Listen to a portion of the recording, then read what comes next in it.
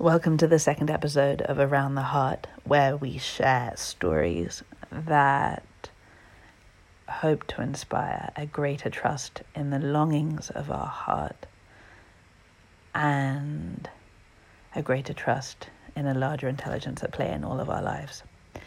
And continuing with bedtime stories for those who are struggling with their sleep, which is the way of sort of kicking off and launching this podcast. There's another story I have for you. Like I said in the first one, I absolutely am making, really, and I mean this in the most sincere way, out of a deep respect for everyone who is going through sleeplessness or insomnia, chronic insomnia, long term. I am not making any promises that this is going to help you sleep or stay asleep.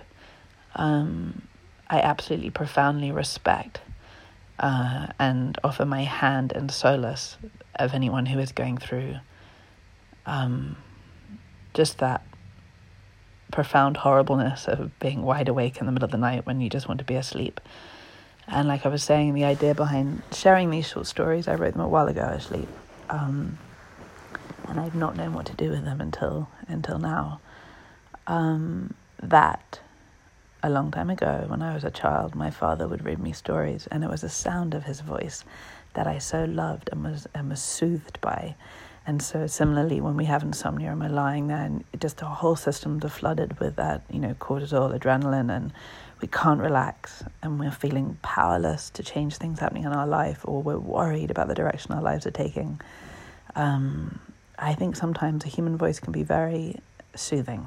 And that's my only wish, that somehow you hear this and a part of you is just soothed.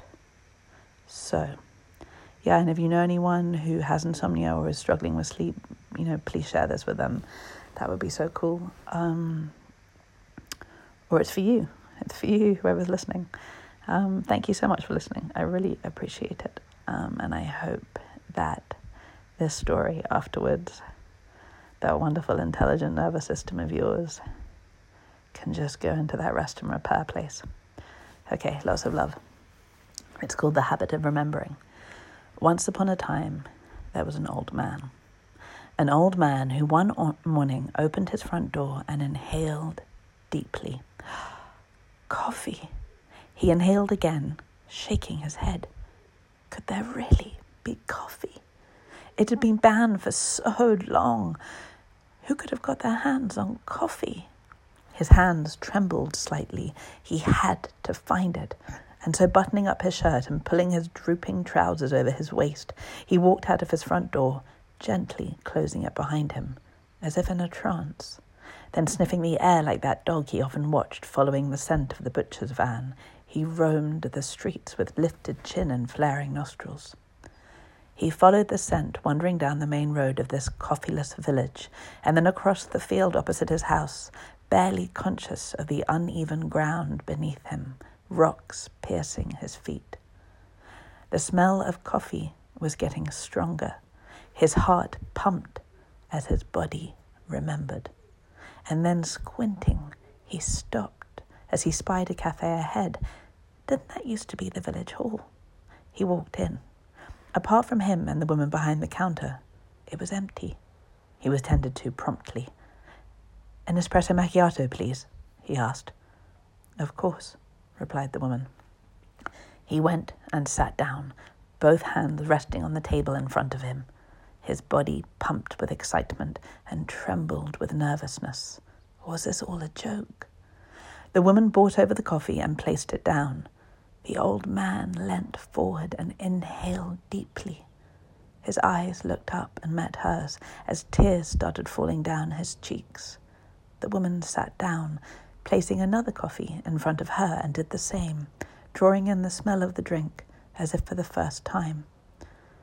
I've been waiting to drink this a while," she said. And they looked at each other, the old man and the woman, and he felt something that he hadn't felt in a long time: companionship.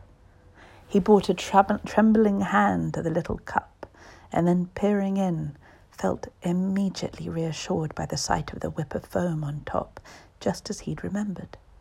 He threw the coffee back quickly, enjoying the familiar scalding of his throat, so different to the tepid tea he routinely drank in his only cup, an old tankard.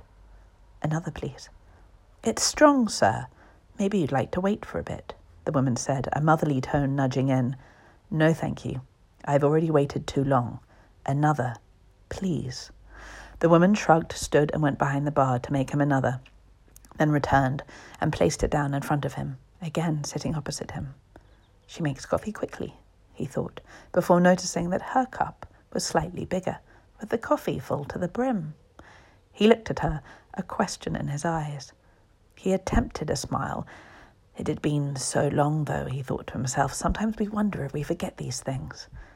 But though she didn't smile back, her eyes replied, and her white skin seemed to shine something luminous. She dropped her gaze and closed her eyes for a moment, as if she felt something she hadn't been able to feel for a while. Loneliness. Her heart felt like it was breaking in two, because sitting with this man, she was reminded of everything she didn't have. Would the coffee make a difference? The old man drank his second cup a little slower, finishing it in 3 sips instead of the 1 gulp. The woman didn't immediately drink hers, waiting for a while. After all, what was the rush? Then reaching into her pocket, she pulled out a straw and, placing it in the coffee, slurped her espresso macchiato down in one loud suck. The old man looked at the young woman. A pause, and then he threw his head back and laughed. He laughed and placed a hand on his belly as he tipped his heels back on the floor, and he felt young and remembered. "How did you do it?" he asked her. "How are they letting you do this?" The woman smiled, a smile full of sadness. "They've forgotten," and then added, "It's something else now anyway." They smiled with each other. "You're a beautiful woman," the old man said, and she looked at him and started talking, and he listened, and then he spoke a little, and then some more, and he noticed how increasingly she was leaning forward towards him, and how her face relaxed, and he was filled with something he hadn't felt for so long. "Would you like to dance?" he asked. "No," she said, "but I would like a hug." The old man nodded, and pushing back his chair, he stood, and she stood, and they walked one another and embraced. She was heavier than him, but he was taller than her, and they hugged. It was not a boom of a hug. It was not a "this is all of me, feel me and be felt by me" hug. It was a relaxing into the other hug, a hug so soft, so subtle, that soon they both forgot themselves hugged and instead began to feel themselves to be the hug itself. A dissolving of sorts, where the old man could feel the movement of the woman's belly, enjoying her softness, roundness, and relaxedness, and the woman felt the old man and smelt him and was reminded of something she'd thought she'd forgotten. Remembering it now surprised her. And then she heard those words, the words said as a joke, but that remained as a legacy of a life that whispered to her still. Because sometimes memories don't leave us. They just wait for an entrance to return.